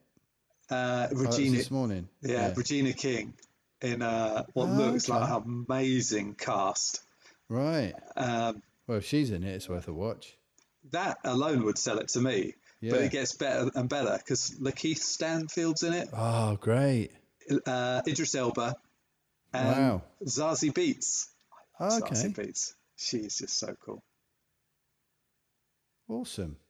Yeah, it's properly brilliant. So, yeah. It's it's very cool. And okay, I'll check that out. Yeah, cool. And did you say we heard from anyone this week? Yeah. I was just checking, and we have. We've had a couple of voicemails. Oh, a couple of voicemails. Yeah.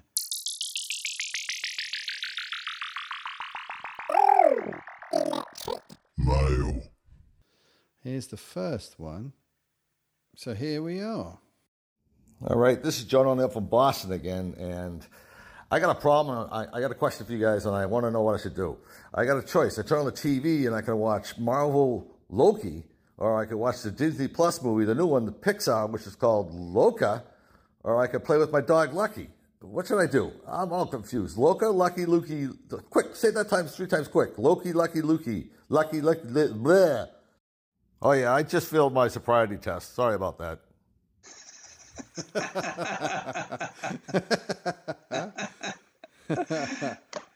Lucky, Loki, Luca. Loki, Lucky, Luca. Yeah. I can't do it. I'm rubbish at tongue twisters. That's never... Lucky, Luca. Lucky, Luca. See, this is your performance skills coming through here. I think that's what it is. Yeah, definitely, yeah. It's probably because I haven't drunk any alcohol for about 6 weeks. Yeah, that's got to help. Yeah. I've been off the carbs this week, and I feel lighter. It's really weird. There you go. It's just been having salads at lunchtime. It's been really good. Yeah, it does. And, honestly, you do feel better for it. I feel better after lunch as well. I don't feel so feel a bit slumpy sometimes in the afternoon. Yeah, get a bit sluggish. Yeah, that's it. Yeah. So that works. Honestly, it's the way forward. It is the way forward. Definitely. I've lost 2 stone now. 2 stone? Yeah. Bloody hell, mate. That's 6 weeks. That's amazing. Isn't it? Yeah. I actually watched the football and didn't have a beer, that's probably the first time watching an England game. That is, I'm constantly drinking during the football season. But I thought, no, I don't need to have a beer. I want to just enjoy this game. Yeah. Which I sort of did. Yeah. Oh mate, Tuesday, Germany. Oh God, it had to be, didn't it? It just had to be. Of course it did. I mean, it was all back and forth, wasn't it? Yeah. Yep. With the other matches, and it's like, I don't know why everyone's getting, it might be Portugal, it might be France. It's like, no, it's going to be Germany. It's going to be Germany. Yeah. I mean, at one point, Germany they were going out, weren't they? And it's like, they won't go out. Are you kidding me? They've got to knock us out on penalties. Exactly. It's just the rules. It's getting to the point where we will be disappointed if it doesn't happen. Yeah. I also think there is the other thing that could happen if through some miracle we beat Germany, which frankly, our defence is brilliant. I mean, you look at our record; it's good. But if we beat them and we go all out and we beat them, we'll definitely lose to the next team because we're only up for the big games. We're only gonna, you know what we're like. Yeah. You know, unless we're playing the top teams. I mean, just look at Scotland. We just weren't ready for Scotland, were we? Really? No. Not really.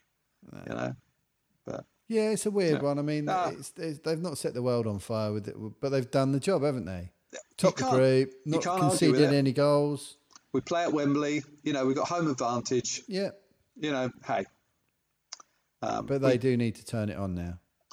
Yeah. They really do need to turn it on in these games because I couldn't believe that how well a player like Saka played, given the only reason he was in the team was because Mason Mount was isolated. Yeah, it's like, Gareth, come on, mate. Yeah. Why are we playing? Or maybe it is the fact that if you are new to the shirt and you're given the opportunity, you are just going to play your heart out, and that is a beautiful thing. Yeah. But I thought, I mean, he'd be first team pick for me now. Oh, absolutely. He was fantastic. Yeah. Grealish played well. You know, You know, I have to sort of put aside my Declan Rice West Ham biases. And, but, you know, it's going to be a really interesting game. Yeah. Yeah. You know? Yeah, we'll talk about that on the next episode, I should imagine, one way or the other. Yeah. But from what I understand, Luca is meant to be excellent. Yes. Everything I've read. Yeah. I'm sure it was Pixar, isn't it? They very rarely drop the ball. I don't think they ever have. Yeah. But we were going to watch it, but we didn't get around to it. And my daughter really wants to watch it with the two of us. Right. Okay. So we'll try and get that watched this Sunday or Monday or Tuesday coming up. Yeah. And it's going to be good. Yeah, I think so. It's lovely to have a good top-notch movie for free. You know? Yeah. I love absolutely, that. Yeah. You know? Yeah, definitely. It's wonderful. I'm going to get Poppy wants to watch that, so we'll try and get that in. Yeah. So that and Larry Crown. Yeah. Just as my money back guarantee film. John. Exactly, yeah. O'Neill. Well, I can tell you now, John, I won't be asking for my money back. So good. Over That's to a Rob good on sign. that one. Yeah. So that I think that's going to be Luca all the way this weekend. Yeah. And we've watched Loki, so but we can't play with you, Dog Lucky. We'd love to, obviously. I have exchanged dog Rob's got photos. dogs. Yeah, Have you? we exchanged dog photos with John. Yeah, and he's encouraged us to get a schnauzer, so we might do. We'll have to see how things are looking. Oh, probably into next year. Yeah, just what John's into. He recommended them because apparently they're good for people that are allergic as well. Oh, okay. So his dogs have got the most amazing eyes. Yeah. Oh, which reminds me, as have you. Oh, I said to John, the thing is, your dogs have got crazy eyes or amazing coloured eyes. So has John. Ah. Could you describe your eyes to? Okay. Well, my left eye is blue, and my right eye is 1/3 blue, 2/3 brown. Extraordinary. You're like David Although Bowie. it used to be a lot less brown. I don't know if you remember when we were at school. Yeah. But it was only about maybe a quarter, if that. Right. Okay. Brown. It's got more brown as I've got older. Has it really? That's weird, isn't it? So I'm thinking once it goes fully brown, my time's up. I Oh, think it's a little clock. countdown. Yeah, It's a countdown. little countdown clock in the eye. Oh, that's a strange But I'm thing, trying isn't to turn the clock back. Did you read that this morning? It was in some of the papers that they've been doing research into grey hair. Oh, yeah. And they reckon if you can de-stress, your hair can actually ungrey itself. Turn back. Yeah. Wow. That's the latest research, apparently. Now, the hair being related to stress, the grey hair being related to stress, kind of adds up if you think about that thing that you see sometimes in movies, and it does happen in real life apparently. If someone has a terrible shock, they'll wake up the next morning with like a white streak in their hair. Yeah. Stephen King always used to do that in his books, didn't he? Yeah. There you go. But I think it's an actual phenomenon. Yeah. It does happen. Yeah. So yeah, I guess there might be a connection there. Yeah. I mean, I've had grey hair since I was probably 16. You know, just little bits. And it's weird how I've still got plenty, but I haven't gone the whole hog still. Yeah, it's because you're not too stressed, mate. Maybe that's it. Keep chilled. Yeah, keep that's it under control. It's my chilled mentality. Yeah, that'll be it. I tell you what, I've had so much work to do. I have been getting a bit stressed, but I've got employee number 2 starting a week Monday. A second minion. Yes, indeed. I am now the overlord. What's this one called? Chris. Oh, it's not Dave 2. No, fortunately not. Although Dave 1 and Dave 2 would have been good, wouldn't it? That would have been cool. We've got a consultant who works with us called Chris, so that is going to be confusing. But we're calling him Cass Chris and Chris because Cass Chris does client money, and that's what they call it, Cass. So it keeps it simple. All right, yeah. So it's important to have the distinctions, isn't it? It is, yeah. Because I always think the term old and young when referring to different people with the same age is never a good thing, is it? No. You've got to come up with something different. Yeah, big and little. Yeah, that's fine. But even them, sometimes the big one doesn't like it. Yeah, unless they're the smaller one. Then it's funny way round. Yeah. Then it's ironic. Then that's acceptable. Like Little John. Yeah. Tiny Dave Hood and Big Dave. yeah, perfect. Cool. So, we got another voicemail. Hey. Thanks for yours, John. Always appreciate it. Lovely cheers. to hear that incredible Boston accent again. And where's the other one that we got? Oh, just while we were on John O'Neill. Yeah. Oh, yeah. He sent me some interviews with Daniel Abraham and Ty Frank, the guys who write the James S.A. Corey books for The Expanse. Oh, yeah, so right. 2 guys write as well, which I think is just fascinating. And in the interview, I'm only about half an hour in. He sent me 2. They're an hour each. And you can see why they can write together because they're very trusting of one another, and there's a big sort of Dungeons and Dragons type connection with the pair of them. They played all these games together. Yeah. And then that led to them deciding to write this book for fun, the first Expanse book. Right. And this whole kind of creating a universe is very, very much that kind of world, isn't it? Yeah. You know. Yeah. And it's really interesting. It's really good. I'm delighted to actually listen to it because I've been intrigued by that relationship. Right.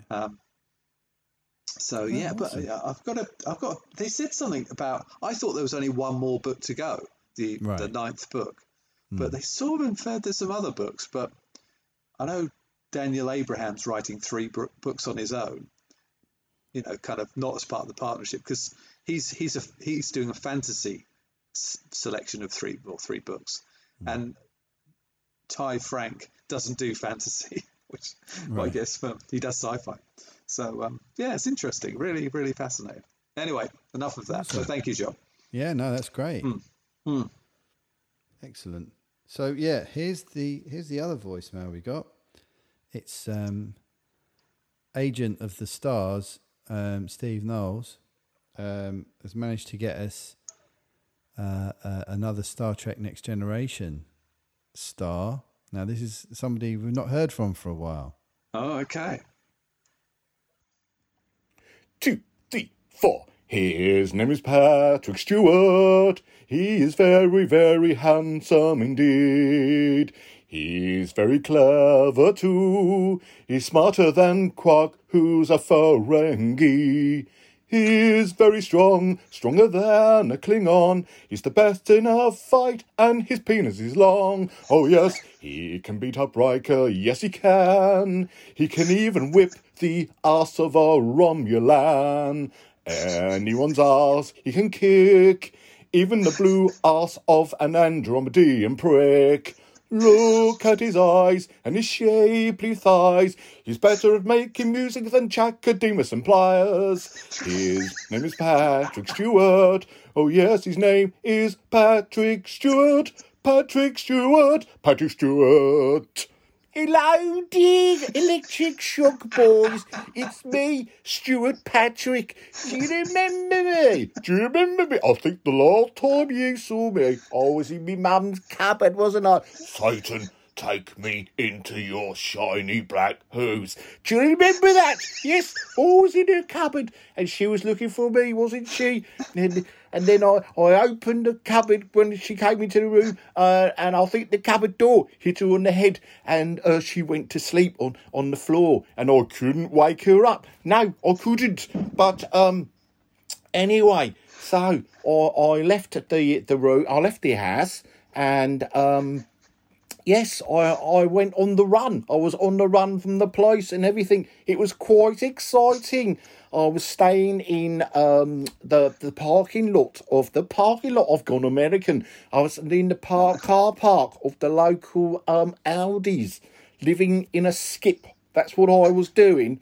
It was quite exciting. Satan, take me with your loving fairy black heart. And then I was taken in by these lovely people who lived in a hut in the woods. They all wore these black robes, but they were very nice. They were very accommodating. Yes, anyway, and while I was in the hut with these very nice people, I did find time to read a book, which I wanted to tell you about. It's by this bloke called Simon Jones. It's called The Long Dry. Now, I've read one of his books before. I read The Dig, and it was very good. And it's quite similar. I think it's set on a farm. Satan, love Satan. And, yes, it's set on a farm. I think he must have worked on a farm. I think he might have been a farmer before he started doing the old writing, you know what I mean? Anyway, this book I read, it's called The Long Dry, and it's set on a farm. Oh, it's harrowing. It's bloody brilliant, it is. It's not a lot happens in it, but Satan, take me into your heart. But yes, it's set on it's got lovely prose in it. Oh, it's simply beautiful. As I say, not a lot happens in it. Don't expect any car chases or anything like that. Love a duck. No. I very much recommend The Long Dry by Simon Jones. It's a short book. It won't take you long to read in between reading satanic verses. I recommend you doing that. And it's nice to be back in speaking to you from my voicemail kind of thing. Good night and Satan. Bye-bye. Blimey. There's a lot going on there, isn't there? I mean, you know, sometimes subtext is subtle. Yeah. What? Do you think he's got in with the wrong crowd there? It seems like something's off.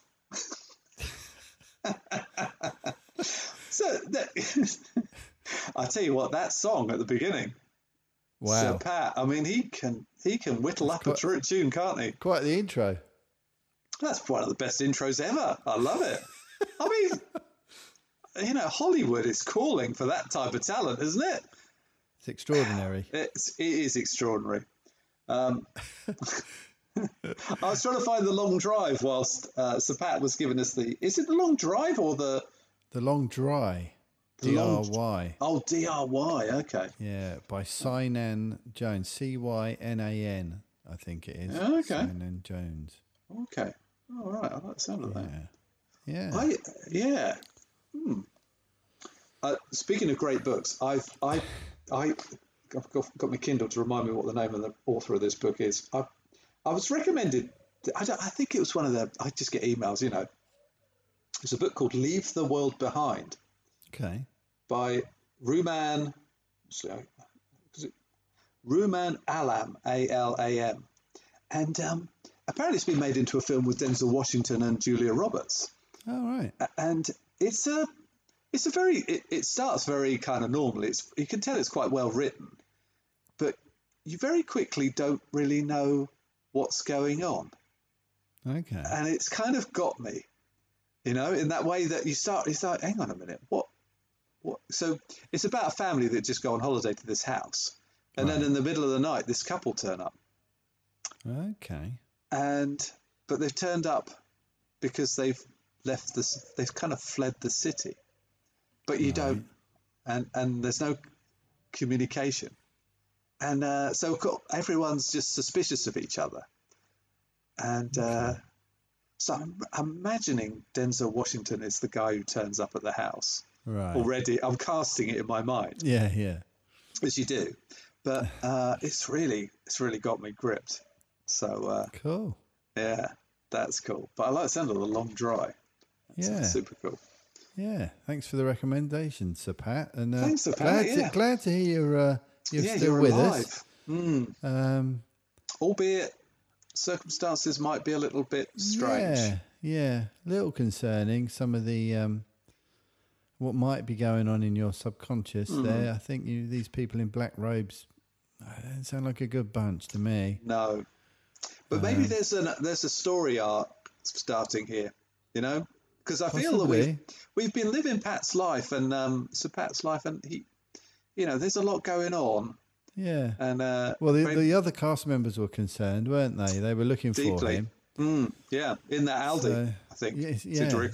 Yeah. They tracked him down to that, hadn't they? And worried that he'd got into some sort of cult. So maybe there's certainly something in that. But apart from the satanic outburst, he sounds pretty chipper. That's right. Business as usual. Yeah. So that's good news, I think. Yeah. Let's take the positives from that. Yeah.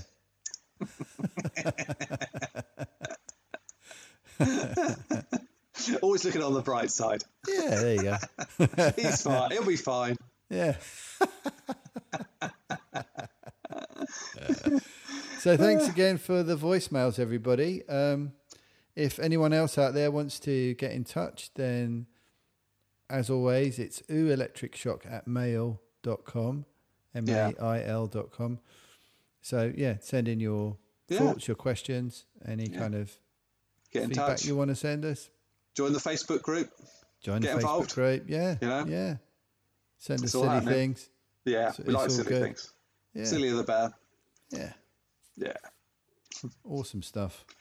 Cool. So has that covered your list? Yeah, completely. You? Yeah. I think we've covered everything on my list. Yeah. It's on for another exciting week of Loki and MODOK and Rick and Morty. And I'll get Larry Crown and Luca in. Yeah, I'll get Luca watched. In the mix. And then the football. And the football. Come on, England. Tuesday night. Oh. Yeah. It's difficult not to just get kind of quite depressed about it. Yeah. Just a foregone conclusion feeling. Yeah. I always wondered if we would get to the point with football where we actually didn't care enough and then we won it. Because we get so, on that pre-Scotland game, I was so excited by that game. I thought we're going to stuff them and it's going to be brilliant and we're all going to be laughing and drinking. And actually, we all were just like, oh, fucking hell. Here we go again. Here we go again. I think I think that's a problem. We've been building up our expectations way too high, in recent years. But probably ever since 1966, let's be honest. Exactly, yeah. But we just want it to happen in our lifetime, don't we? That's all we're asking. Yeah, I think so, yeah.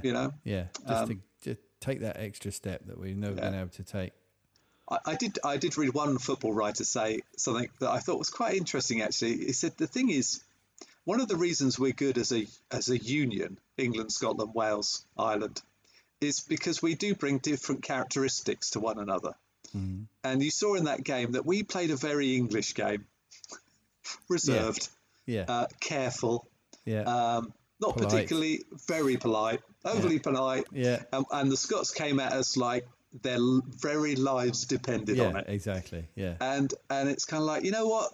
There are two characteristics that can be very helpful in certain situations. Yeah. And that would be a shame if we're not part of the same union. You know what I mean? Yeah. Because I love the Scots. I think they're fantastic. And although it irritates the hell out of me when they don't let us beat them at football. You know what I mean? It's kind of like, good on you. If I was Scottish, I'd be absolutely made up with a 0-0 draw. Yeah, well, they were, weren't they? Yeah. Absolutely over the moon. Yeah, they think they've won the bloody Euros. Yeah. Good luck to And them. the plucky Welsh. Yeah, the plucky Welsh. It's They so march. unfortunate they've been drawn with Denmark, who is everybody's heart's team after what happened with Christian Eriksen. Everybody wants is them a to shame. do well. Yeah. And everyone's been loving the Welsh as well. It's like two very similar teams coming up against each other. Only one can... There can be only one. There can be only one. And it's such a shame that one of them's going to have to leave the tournament. It is.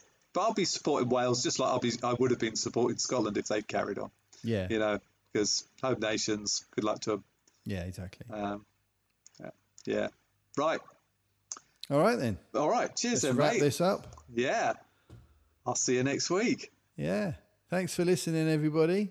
Thanks, everyone. Thanks, listener. Keep downloading. Cheers, and then John. Unloading and then re-downloading. Yeah. Yeah. We can name you all, so that's how we like it. Let's just keep this intimate, just amongst friends. Absolutely. We don't need any Stu. strangers coming everyone. along. Yeah, Stu, Etienne. Yeah. You're all the audience we need. Yeah. And if you want a name check, then get in touch and we'll name check you. Absolutely. Steve Hudson. Anytime. Dan Ramirez. Still waiting for the team up. Yeah, we've got to do it. The ultimate team up. Oh, yeah. Fantastic. All right, then. Right. See you next week.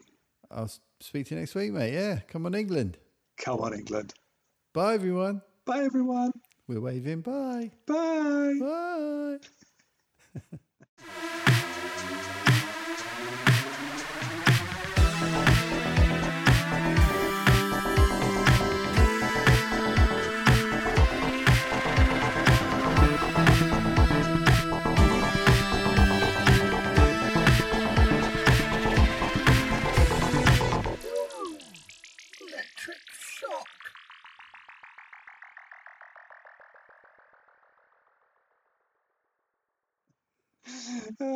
Hey.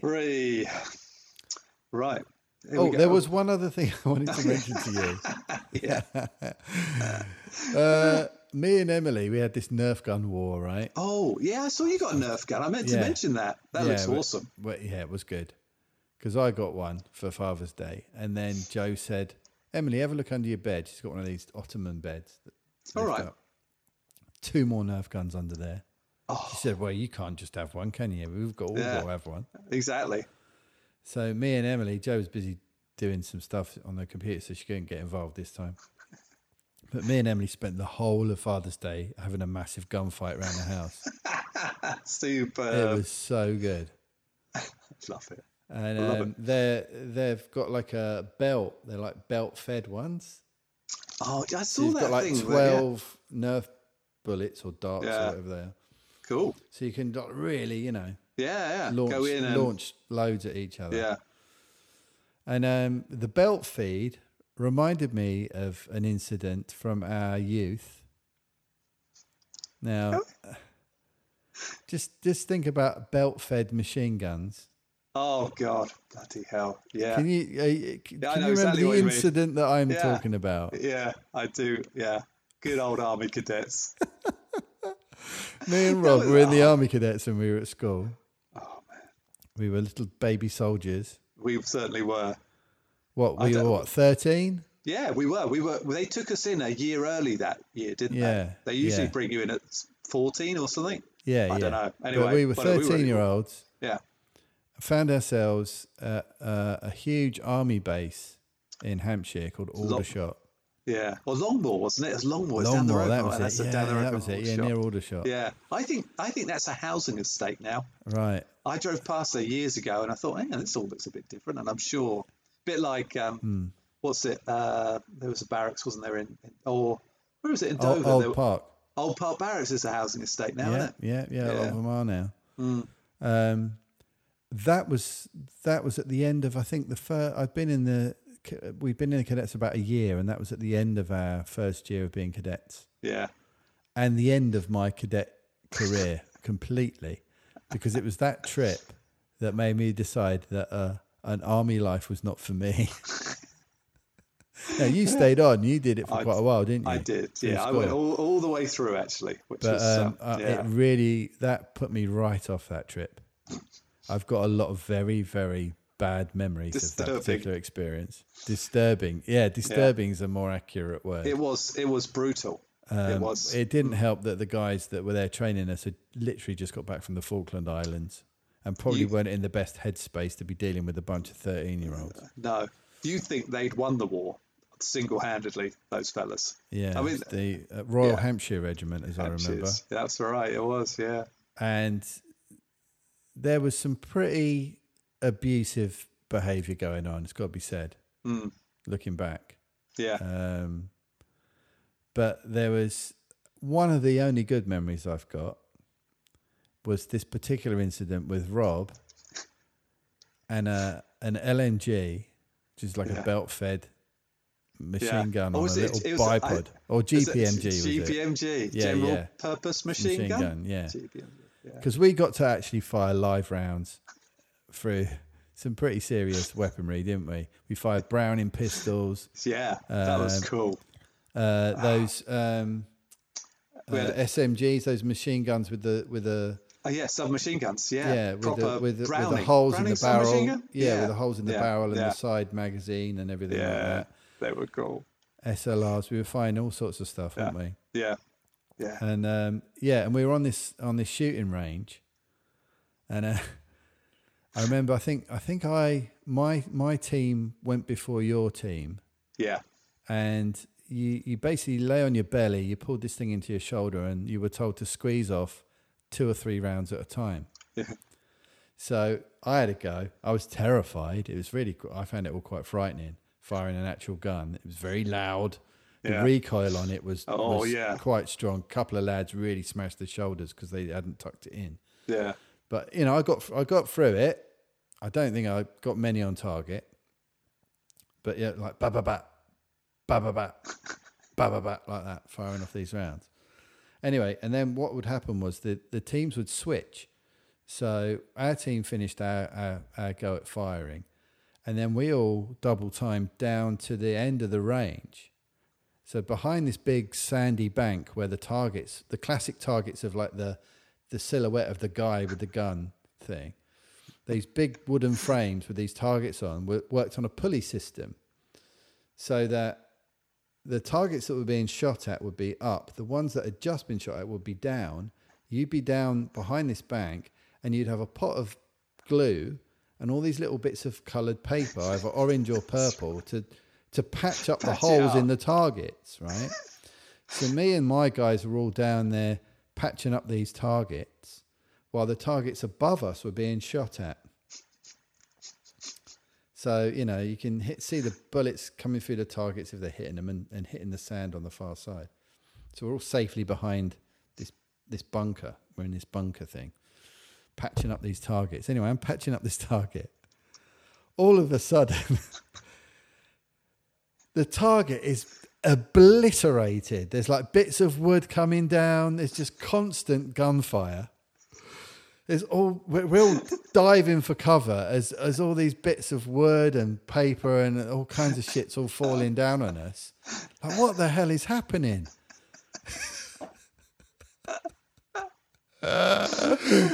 Turns out it was Rob's turn. I remember that because it was something about I'd fired all these sort of single shot guns, and then they said, "Oh yeah, just fire a couple of bullets." I'm like, "Oh okay." So I really hung on to it because I thought, I don't know, I never fired a machine gun before. I was like, "Oh fucking hell!" You fucking fired it that day. And the thing is, when you're in that situation, it's almost like you can't let go because you're like, what the fuck?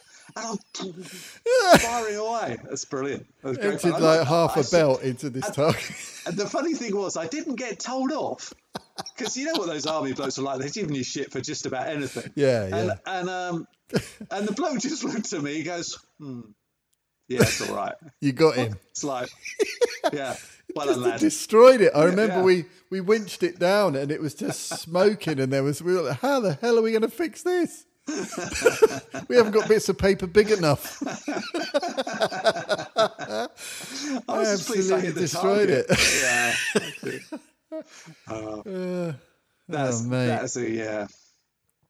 That was a great gun, the GPMG, I have to say. You were clearly a big fan. Oh yeah, because when we were a few years later, we went to Germany, and that in itself was a hell of an experience. But I got the GPMG for the patrols, the night patrols. Right. And we were ambushed, and I had this GPMG with a belt of rounds. And you know the way that you see it in Rambo, where he's got on the hip. Yeah. Amazing! I did that. I had that moment, and literally, I was spraying blank GPMG rounds into this hedge, and it was like that bit in Predator with the minigun. Yeah, it was joyous, shouting that you were a sexual tyrannosaur, spitting, chewing tobacco all over the place. I just love that stuff. Oh, amazing. But what I remember, so on the occasion I was firing it with blanks, what I hadn't realised, when you run along with a GPMG, because you've got this sort of big sort of shoulder, it's like playing a guitar, really, isn't it? They've got this kind of strap all the way around. Right, and what you forget, I stupidly forgot, was that the barrel got really hot because clearly I'd been standing there firing these blanks. And I got back to the base later on and had these sort of lines on my arm, like I've been cutting myself, like some kind of weird, like self-harming. Yeah, self-harming. And I think people were looking at me like, you might have a problem. Cry for help. Yeah, it's like, what's wrong with me? And I realised that the barrel of the gun had been just knocking against my forearm, as I was running away or whatever we were doing with the guns after we were mucking about.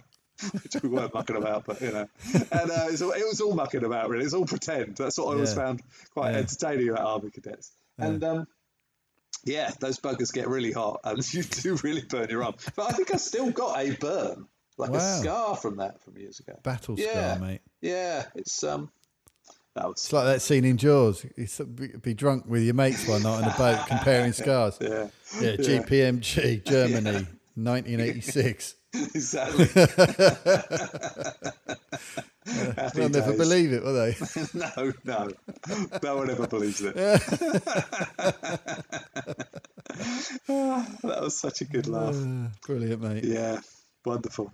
Right, anyway, we better carry on and do our intros. Yeah. Happy days. Right. Okay.